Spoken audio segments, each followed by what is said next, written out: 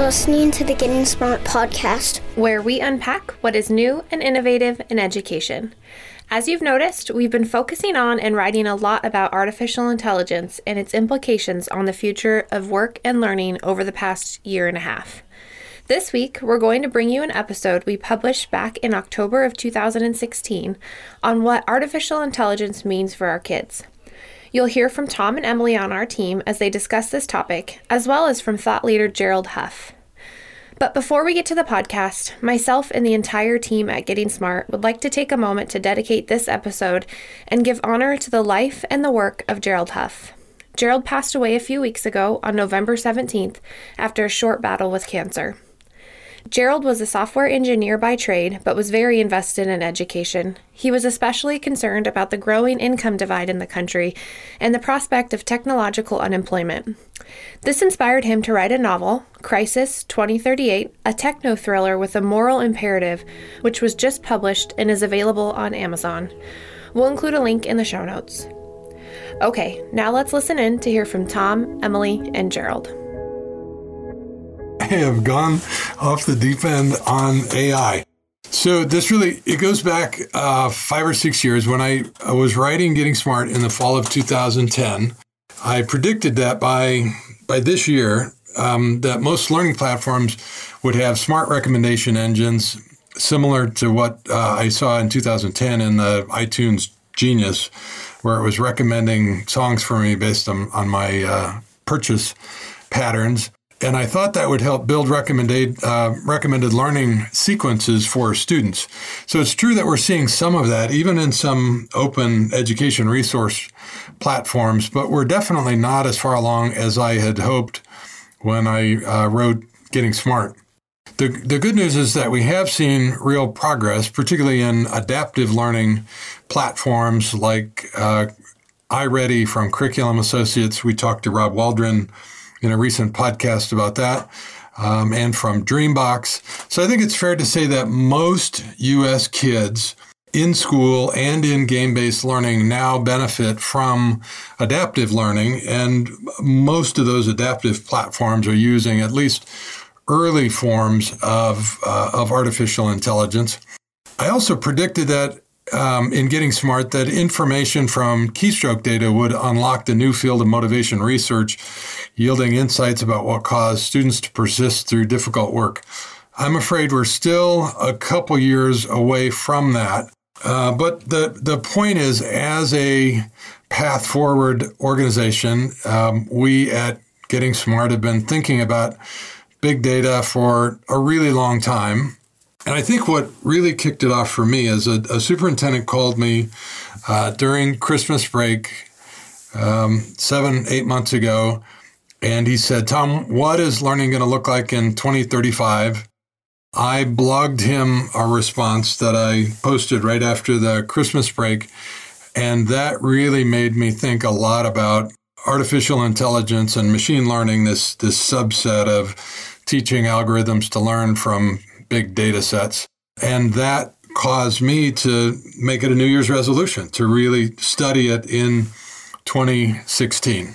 So in thinking about the ways we've already started to change how teaching and learning looks in schools, you just mentioned some of the things that we've already seen. But what are we doing now, not only in schools, but just in life, that we're not going to be doing 5 years from now? I think about stuff that has changed already. One in particular is just smart platforms have changed the way we think about transportation, the way we think about shopping, the way we connect with high school friends. All of those platforms are taking advantage of AI. I think it's still remarkable that when I land in an airport and push a button on my phone, that a car shows up and that I get in this car with this stranger, and that stranger lets me get in the car, confident that magically they'll get paid when I get out of the car. I mean, that is still sort of a magical thing for me. And to think that just last week, self-driving cars showed up in Pittsburgh, and the week before that in Singapore, and that all happened a couple years earlier than we had anticipated. And now I think my 1-year-old granddaughter may never get a driver's license. There will be no reason for her to have a driver's license because it's really clear that by 2030, when she's 16, there'll be armies of self-driving cars that will really eliminate the need to learn how to drive. Talking with Tom about transportation and AI made me even more curious. So I reached out to Gerald Huff, who's a software engineer that's been thinking about the applications of AI in the transportation industry for quite some time. Let's hear what he has to say. I'm Gerald Huff, and I have been working in the software field for 25 years now, and currently working in the transportation space and with a manufacturer that makes highly connected cars and is also working on autonomous driving applications.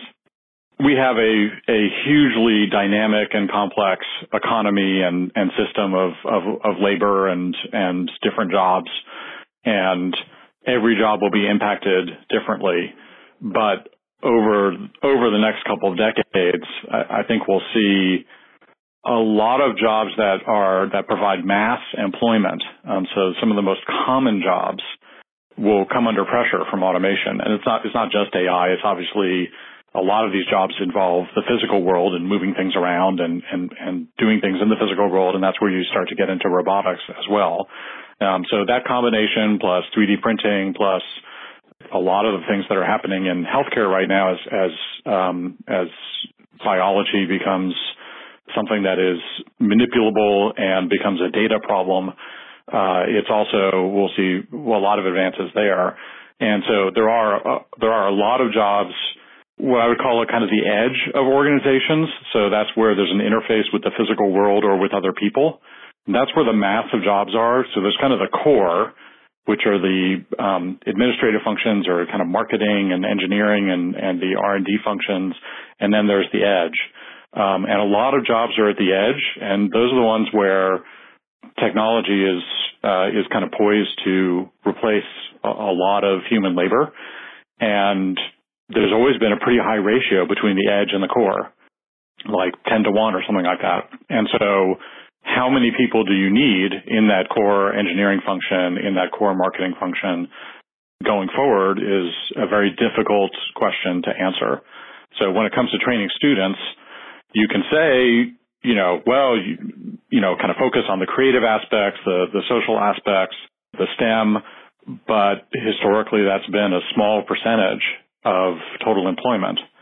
We don't have any models for where that's 50, 60, 70, 80% of employment.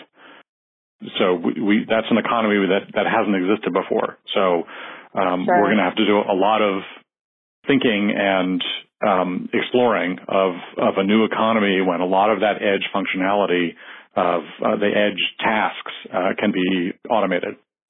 Graduates are going to be looking at a world that is, organizations are going to be very dynamic. They're going to be very kind of project-based, and so skills that are around collaboration and innovation and creating new things will be where most of the work is. And the core of these organizations is likely to have some technical component in STEM of some kind. And then the key is really around creativity, innovation, finding new combinations of things that, that the algorithms may not basically be able to come up with. And that's where I see a lot of human labor being focused going forward. AI, as it's used in creating autonomous driving, should dramatically reduce the number of crashes and basically fatalities and injuries that are due to driving today around the world, which is, I believe it's almost 1 million people are killed every year. And that's because one of the major causes of accidents is distraction from the driver, and these systems don't get distracted. They need to improve, of course, from their current state. We're still in the very early days, so they don't diagnose every situation as well as a human right now, but they will improve very rapidly with more data. And so from a safety perspective, really, I don't have much doubt that they're going to be much, much better drivers they won't ever be perfect. So we're not going to eliminate to zero all fatalities and injuries, but the rate will be far, far lower than with human drivers. And so from a safety perspective, we will definitely save lives and avoid terrible injuries with AI doing most of the driving. And from an efficiency perspective, people have modeled this different ways, and I'm not necessarily expert on this, but there is a belief that once you hit a certain percentage of cars that are doing automated driving on a freeway, you will get higher capacity because you won't have crashes, which are a major source of backups, but also because they can manage spacing and drive closer together and maintain spacing, which is kind of key to avoiding the typical kind of stop-and-go traffic that you often get into in congested areas. And then there's the whole model of transportation as a service. So all of the car ride services, as well as most manufacturers, are now thinking of transportation as a service that's going to be offered rather than having vehicle ownership. And that will have impacts, tremendous impacts, as that really takes off in the next couple of decades, because you won't be devoting as much space to parking, so that will free up space in urban areas. And you can potentially create new types of vehicles that allow for kind of very pleasant carpooling. So you actually take cars off the road and give people like workspaces, individual workspaces where they can work while they're carpooling, and it's not as awkward as, being in someone's personal car. And that's all facilitated by having actual autonomous cars that are driven by AI. All of the forecasts are for tremendous improvements in both safety and efficiency. Now let's head back to Tom and hear a little bit more about his research on AI. Here's what I found in August. I set 2 Google alerts, one for AI and one for machine learning. And in just 10 days, I identified 101 current applications of AI. So this isn't science fiction. These are current applications in almost every walk of life, from music to transportation to medicine to retail, and of course in education. So this is real. It's almost everywhere. I think it's part of why we're having such a weird economic recovery, why we've reached something close to full employment, but why wages haven't started to go up. It has a lot of people scratching their heads about this new economy, and it's why I think AI is and will have such a profound impact on the economy. And what those jobs will be, what those wages will be tied to those jobs, so on and so forth. Also thinking about your granddaughter, the car that shows up to her house likely will be one that AI has identified she wants to ride in. It'll probably know where she wants to go. It'll have her music stream in it. Absolutely. So you just mentioned that there is a connection to education. Can you elaborate on that? Yeah, there's both direct and indirect. And so like us, our friends at Pearson have been writing about this topic. They published a paper that we covered a month ago called Intelligence Unleashed, an Argument for AI in Education. And they dealt with some typical things like personalized learning, adaptive learning will get better. There'll be intelligent tutoring systems. I thought it was interesting that we've also launched this campaign on place-based education, on really getting to know the place that you're from, leveraging those local assets. And so Pearson wrote about how intelligent virtual reality will help support authentic learning. And I think that'll really improve our approach to science, because we've really made science boring. And, like our friends at Planet 3 have this really rich, immersive science content, and they advocate for an exploration-based approach to science. And so we know VR is going to be super helpful there. I think VR and AI can be really helpful when it comes to career education, that we can give, in addition to work-based learning, we can give kids really interesting AR and VR career experiences. Pearson also talked a little bit about collaborative learning, and that we can create emotional supports for kids that will help put teams together, help provide expert facilitation and moderation. I thought that was interesting to think about AI in that sort of an SEL context. So those are some implications for AI and learning, but I think even more than these, make education better implications, there's broader and more profound implications for what graduates should know and be able to do, and the kind of learning experiences that we should create for them. So in particular, the interesting thing in the last few weeks for me is how it's brought me back to our interest in deeper learning and project-based learning. If we can automate everything that's repetitive application of rules, then the value add as human beings is going to be in how we approach complex and novel situations. So this all suggests for me that we have to create more challenging situations for kids, more opportunities to frame up really complex tasks, more chances for them to persevere through difficulty, to produce interesting, authentic public work products, to share those with real audiences. I think that's how we'll help kids add value in the automation economy. Absolutely. And helping them navigate and think about ways that AI is supporting, enhancing their work, and then having them think beyond to the next.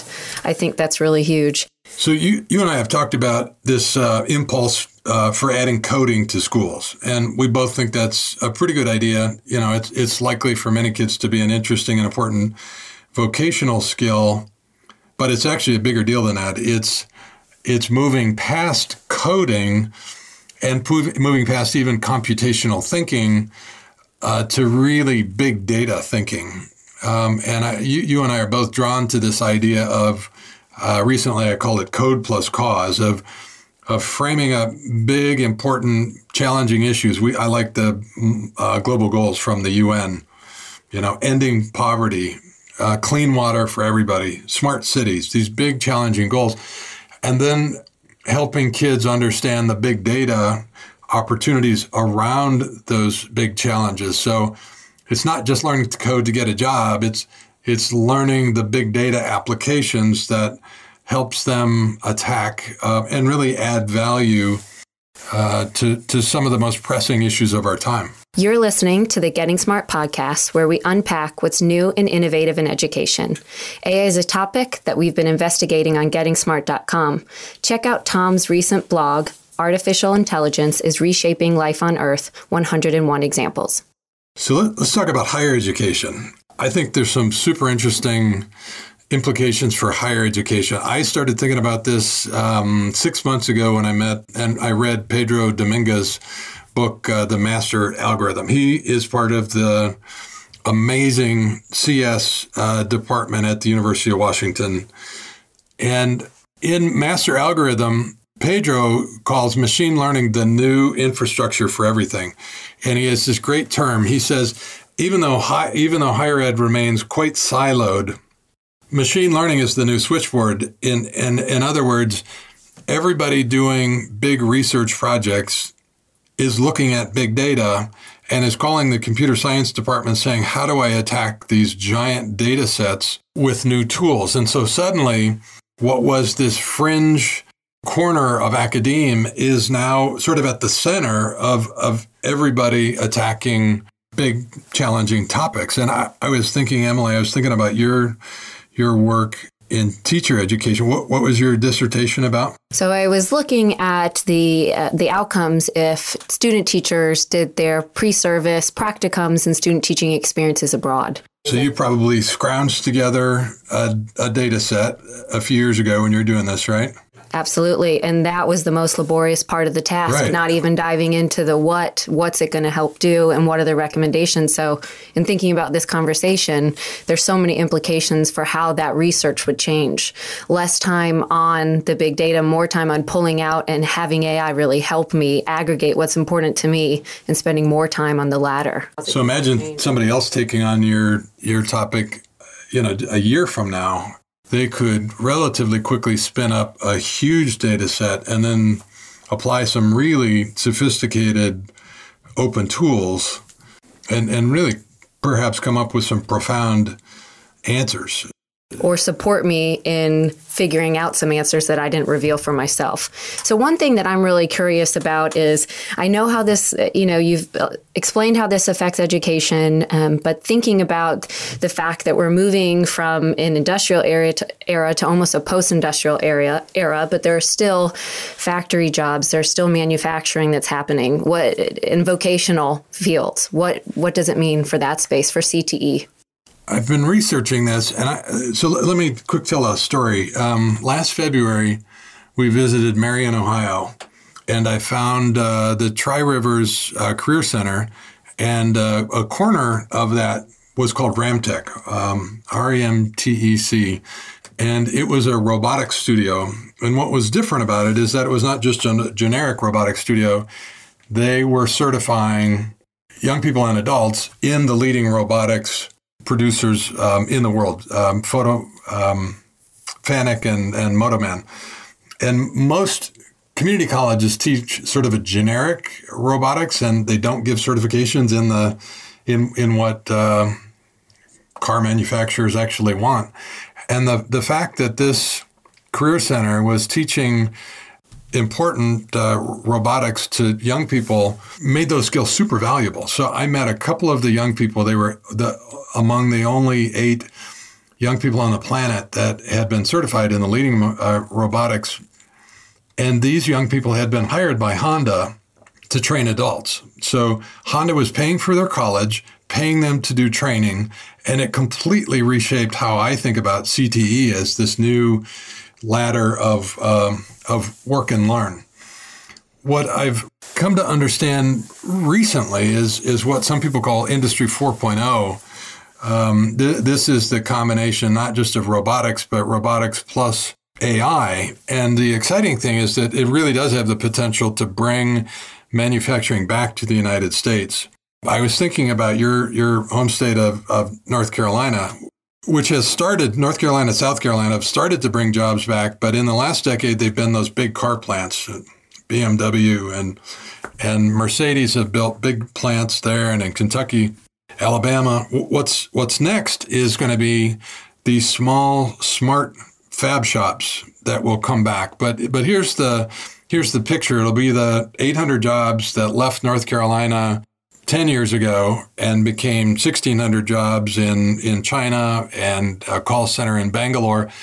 They're going to come back to places like the Research Triangle in North Carolina, but this time it'll be 80 jobs, and there'll be a lot of computer science jobs. There'll be people working with manufacturing robots and with chatbots, to do customer service. So these will be technical jobs and computer science jobs that will support a new kind of manufacturing renaissance here in the United States. So it's exciting for the regions that skill up to get ready for Industry 4.0. Absolutely. I can envision the textile industry coming back in North Carolina where there's more specifics to customer need instead of mass production. Batch of one. Yes. Right? That's the exciting concept is you can order a T-shirt, sweatshirt, your size, your message, have it delivered the next day. I have to ask, why should teachers and parents be talking about this? And what should we be following as educators to learn more? Yeah, you can tell I think this is a big deal. I think parents and teachers should be talking about this with young people. And here's why. I'm now convinced that this will have more impact on the lives and livelihoods of young people over the next 10 or 20 years than anything else. I can't think of anything else that will more profoundly challenge the ethical constructs that we've created as a society, that will more challenge the way we think about jobs, what we do, and how we do it than artificial intelligence and machine learning. So I think we have to start this conversation. And it's not just, in the past 10 years, we've encouraged kids STEM education and coding.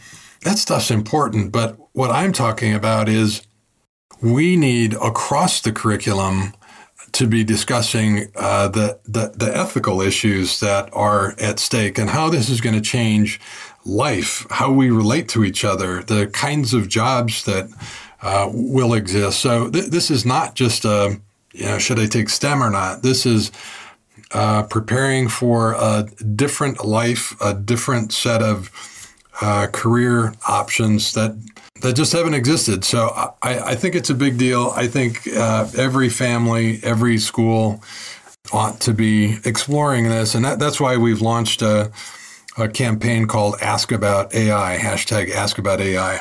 And in that campaign, we know that you're exploring 8 specific different areas. What are those 8 areas that you're exploring?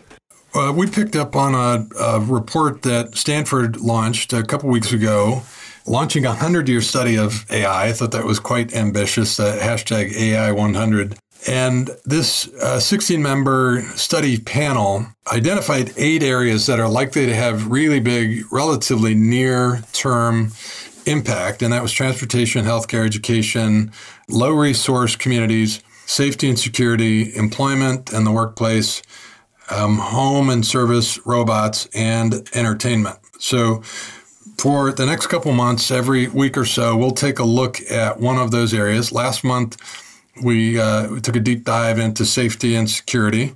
The good news is that we're becoming more safe. The bad news is that with all this GPS and tracking and facial recognition, voice recognition, that we all have a lot less privacy. And that's an example of a topic we ought to be talking about in school, of what does it mean to manage your digital brand and to manage your privacy. And understanding that that's part of the ethical consideration and conversation. No that question. this is here, this is happening. This is not just preparing for something in the future. This is how do you want to live your life today to be a better friend, to be a better learner, as well as to be prepared for the future. So next up is health and healthcare. It's exciting to see AI speeding progress on detection of cures for many diseases. In fact, while we were in the car today, Mark Zuckerberg announced a $3 billion pledge and posed this question: could we cure, prevent, or manage all disease in our children's lifetime? A really, really provocative and exciting question. So that's the good news. But with that potential comes some really tough ethical issues as well as security risk with things like genomic editing. So this could give you the opportunity to make some choices about a future pregnancy. On the scary side, it could also make bioterrorism much, much easier. Here's a good news, bad news story from the Bulletin of Atomic Scientists. If we marshal these resources properly, it could lead to improvements in the quality of life for people across the world. If we don't, it could imperil life itself. So that seems worth having a conversation about. I'd like to take one more opportunity to honor Gerald and his work. If you found this podcast interesting, make sure you stay tuned to future episodes and to our blog, gettingsmart.com. We're kicking off a campaign on the future of work, and we'll be sharing more around our learnings and what needs to happen in order to make sure our youth are prepared for a more automated world. You can follow #FutureOfWork and #AskAboutAI on Twitter as well. That's it for today. Thanks for tuning in.